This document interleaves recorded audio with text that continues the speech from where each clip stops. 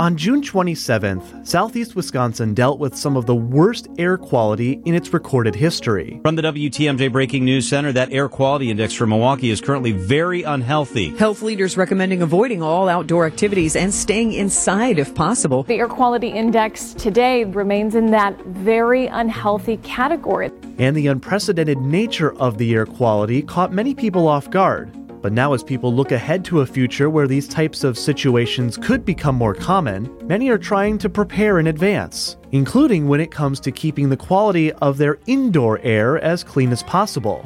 Now first, let's talk air conditioning. If you're like me during the wildfire smoke, you probably Googled the question, do air conditioners bring in air from outside? And like many things, the answer lies somewhere between yes and no.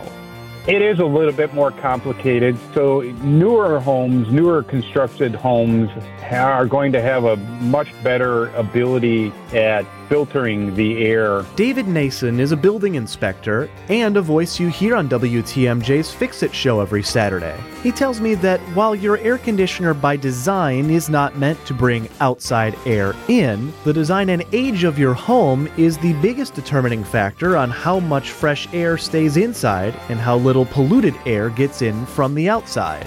Older homes typically were more drafty around windows and doors and just the general construction. Therefore, the fresh air that we get in an older home comes in through these spaces and everything, and it's not filtered.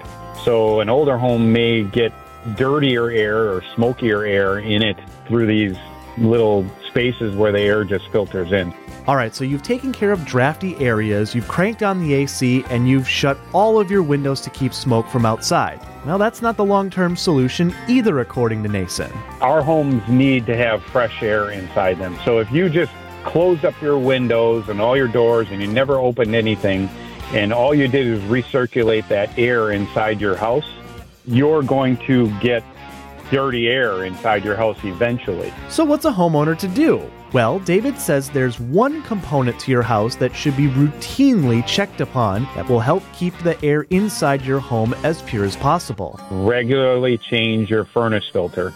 It's also the filter that your air conditioner is using, so you can't forget about it in the summer. Additionally, you can expect building inspections to put a bigger emphasis on air quality in the home going forward. Indoor air quality has become a bigger issue as our homes have gotten tighter. The construction methods are much more efficient. Windows are more efficient. The weather stripping on there is better. As we just went through the pandemic, people are more and more aware of the quality of their air that they're breathing inside their homes. It definitely will be something that inspectors will want to be paying more attention to. So make sure to check your furnace filter, take care of drafty areas, and if you have any other questions, contact your local heating and cooling expert. And don't be afraid to ask too many questions, because when it comes to the air you breathe, it never hurts to be over-prepared. Adam Roberts, WTMJ News.